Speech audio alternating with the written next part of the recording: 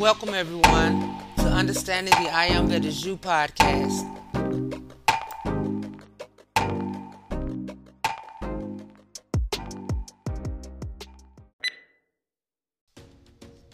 Hey everybody, it's your girl Wynn Ruffin, and I pray all is well with everyone tonight, and your hearts and minds are full of love, joy, and compassion for all God's children and all God's creation, and to spend time in contemplation with our mighty I Am presence is to spend quality time with the divine presence of the living God within us.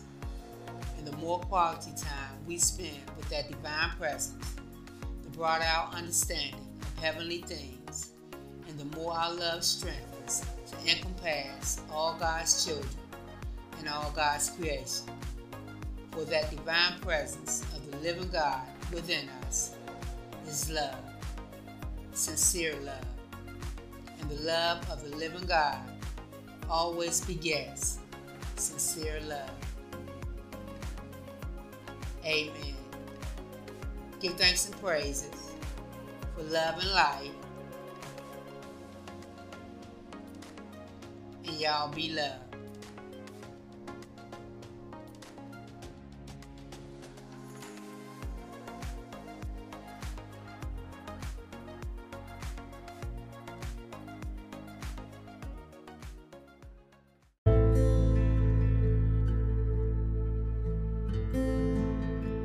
God willed that we should look up to heaven, and undoubtedly not without reason.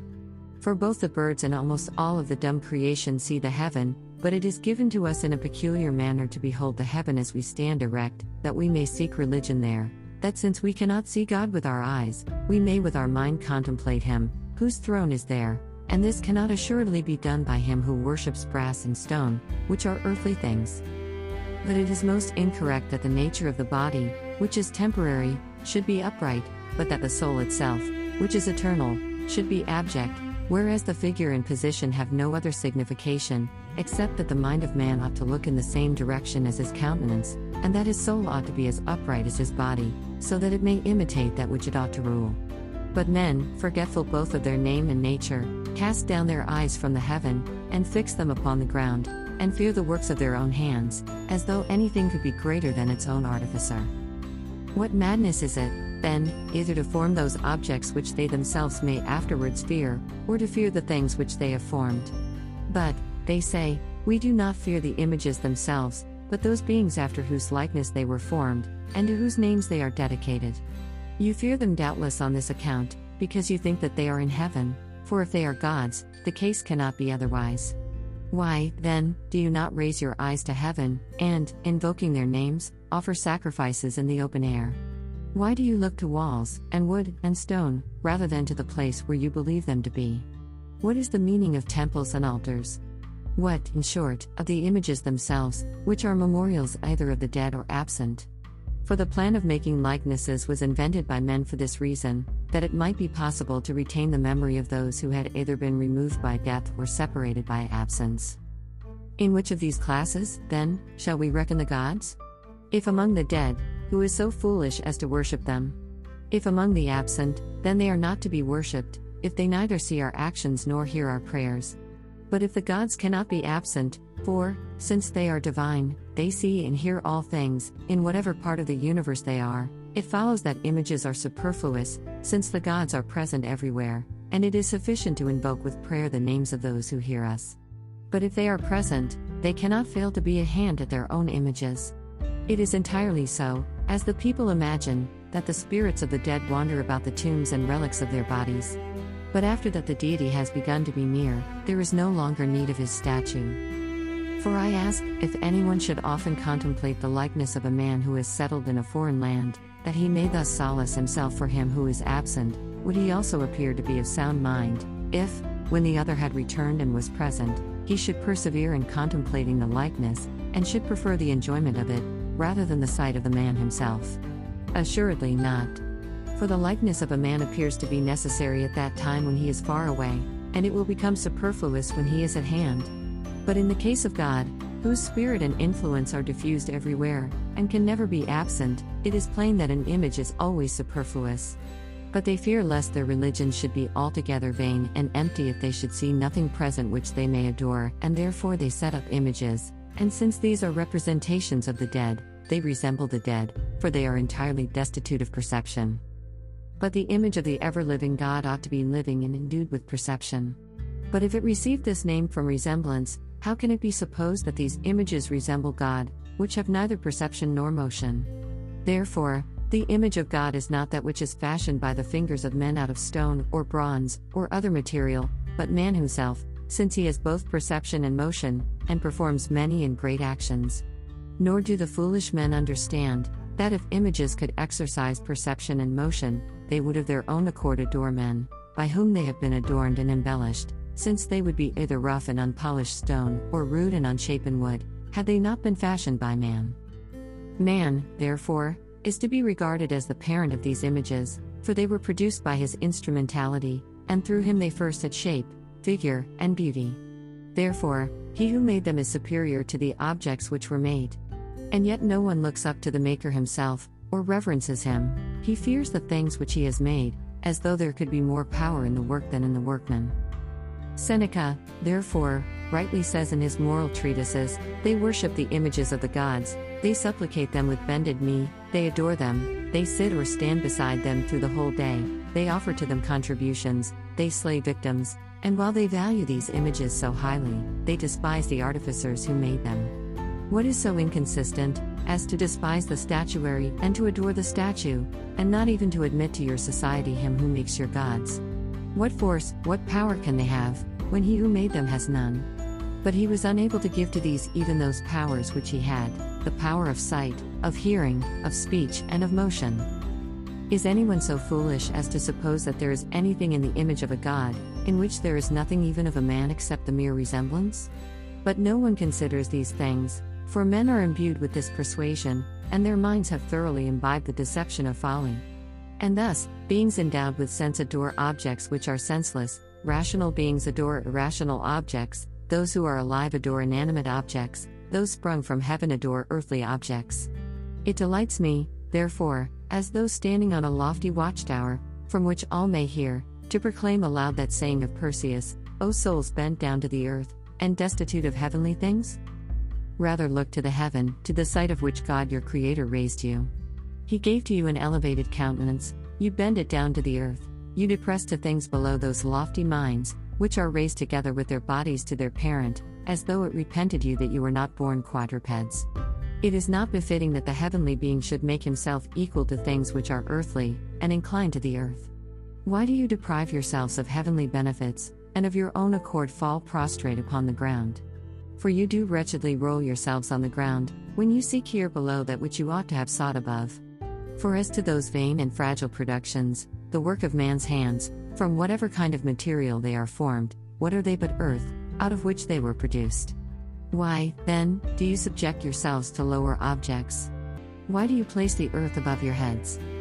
For when you lower yourselves to the earth, and humiliate yourselves, you sink of your own accord to hell, and condemn yourselves to death, for nothing is lower and more humble than the earth, except death and hell. And if you wish to escape these, you would despise the earth lying beneath your feet, preserving the position of your body, which you received upright, in order that you might be able to direct your eyes and your mind to him who made it. But to despise and trample upon the earth is nothing else than to refrain from adoring images, because they are made of earth, also, not to desire riches, and to despise the pleasures of the body, because wealth, and the body itself, which we make use of as a lodging, is but earth. Worship a living being, that you may live, for he must necessarily die who has subjected himself and his soul to the dead. Ante-Nicene Fathers, Volume 7, Fathers of the 3rd and 4th centuries, Lactantius.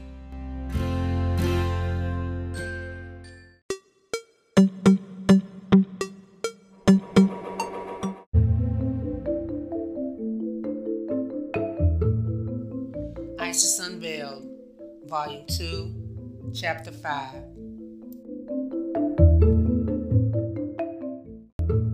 From the earliest days of Christianity, when Paul upbraided the Church of Corinth for a crime as is not so much as named among the Gentiles, that one should have his father's wife, and for their making a pretext of the Lord's Supper for debauch and drunkenness. 1 Corinthians 5:1. The profession of the name of Christ has ever been more a pretext than the evidence of holy feeling. However, a correct form of this verse is, everywhere the lewd practice among you is heard about, such a lewd practice as is nowhere among the heathen nations, even the having or marrying of the father's wife. The Persian influence would seem to be indicated in this language. The practice existed nowhere among the nations, except in Persia, where it was esteemed especially meritorious. Hence, too, the Jewish stories of Abraham marrying his sister, Nahor, his niece, Amram his father's sister, and Judah his son's widow, whose children appear to have been legitimate. The Aryan tribes esteemed endogamic marriages, while the Tartars and all barbarous nations required all alliances to be exogamous. There was but one apostle of Jesus worthy of that name, and that was Paul. However disfigured were his epistles by dogmatic hands before being admitted into the canon, his conception of the great and divine figure of the philosopher who died for his idea can still be traced in his addresses to the various Gentile nations. Only, he who would understand him better yet must study the Philonean logos reflecting now and then the Hindu Sabda, logos, of the Mimamsa school. As to the other apostles, those whose names are prefixed to the Gospels, we cannot well believe in their veracity when we find them attributing to their master miracles surrounded by circumstances, recorded, if not in the oldest books of India, at least in such as antedated Christianity, and in the very phraseology of the traditions. Who, in his days of simple and blind credulity, but marveled at the touching narrative given in the Gospels according to Mark and Luke of the resurrection of the daughter of Jairus? Who has ever doubted its originality? And yet the story is copied entirely from the Hari Purana and is recorded among the miracles attributed to Krishna. We translate it from the French version. The king Angashuna caused the betrothal of his daughter, the beautiful Kalavati, with a young son of Vamadeva, the powerful king of Antarvati, named Govinda, to be celebrated with great pomp. But as Kalavati was amusing herself in the groves with her companions, she was stung by a serpent and died. Angashuna tore his clothes, covered himself with ashes, and cursed the day when he was born. Suddenly, a great rumor spread through the palace, and the following cries were heard, 1,000 times repeated, Paisaya Pitaram, Paisaya Guram. The father, the master? Then Krishna approached, smiling, leaning on the arm of Arjuna. Master, cried Angashuna, casting himself at his feet and sprinkling them with his tears, see my poor daughter, and he showed him the body of Kalavati, stretched upon a mat. Why do you weep? Replied Krishna, in a gentle voice. Do you not see that she is sleeping? Listen to the sound of her breathing, like the sigh of the night wind which rustles the leaves of the trees. See her cheeks resuming their color, her eyes, whose lids tremble as if they were about to open, her lips quiver as if about to speak. She is sleeping, I tell you. And hold, see, she moves, Kalavati. Rise and walk. Hardly had Krishna spoken, when the breathing, warmth, movement, and life returned little by little into the corpse, and the young girl, obeying the injunction of the demigod, rose from her couch and rejoined her companions. But the crowd marveled and cried out, This is a god, since death is no more for him than sleep. All such parables are enforced upon Christians, with the addition of dogmas which, in their extraordinary character, leave far behind them the wildest conceptions of heathenism. The Christians, in order to believe in a deity, have found it necessary to kill their God, that they themselves should live. H. P. Blavatsky. And now, the Supreme, Unknown One, the Father of grace and mercy, and his celestial hierarchy are managed by the Church as though they were so many theatrical stars and supernumeraries under salary. 6 centuries before the Christian era, Xenophanes had disposed of such anthropomorphism by an immortal satire, recorded and preserved by Clement of Alexandria. There is one God supreme, whose form is not like unto man's, and is unlike his nature, but vain mortals imagine that gods like themselves are begotten with human sensations and voice and corporeal members. So if oxen or lions had hands and could work in man's fashion, and trace out with chisel or brush their conception of Godhead, then would horses depict gods like horses, and oxen like oxen, each kind the divine with its own form and nature endowing. And here Vyasa, the poet pantheist of India, who, for all the scientists can prove, may have lived, as Jacques Ellul has it, some 15,000 years ago, discoursing on Maya, the illusions of the senses. All religious dogmas only serve to obscure the intelligence of man, worship of divinities, under the allegories of which is hidden respect for natural laws, drives away truth to the profit of the basest superstitions, Vyasa Maya. It was given to Christianity to paint us God Almighty after the model of the Kabbalistic abstraction of the Ancient of Days. From old frescoes on cathedral ceilings, Catholic missals, and other icons and images, we now find him depicted by the poetic brush of Gustave Doré. The awful, unknown majesty of him, whom no heathen dared to reproduce in concrete form, is figuring in our own century in Doré's illustrated Bible. Treading upon clouds that float in midair, darkness and chaos behind him and the world beneath his feet, a majestic old man stands, his left hand gathering his flowing robes about him, and his right hand raised in the gesture of command. He has spoken the word, and from his towering person streams an effulgence of light, the Shekinah. As a poetic conception, the composition does honor to the artist, but does it honor God? Better, the chaos behind him, than the figure itself, for there, at least, we have a solemn mystery.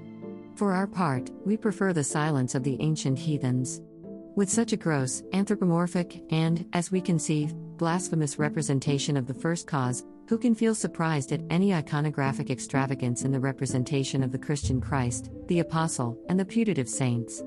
With the Catholics, St. Peter becomes quite naturally the janitor of heaven and sits at the door of the celestial kingdom, a ticket taker to the Trinity.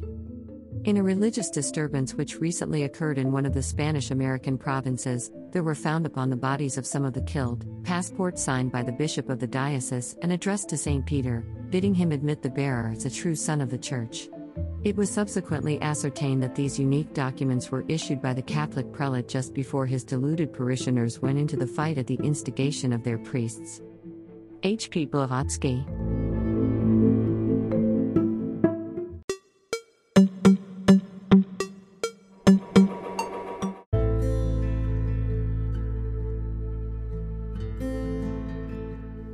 The I Am Discourses, Volume 16.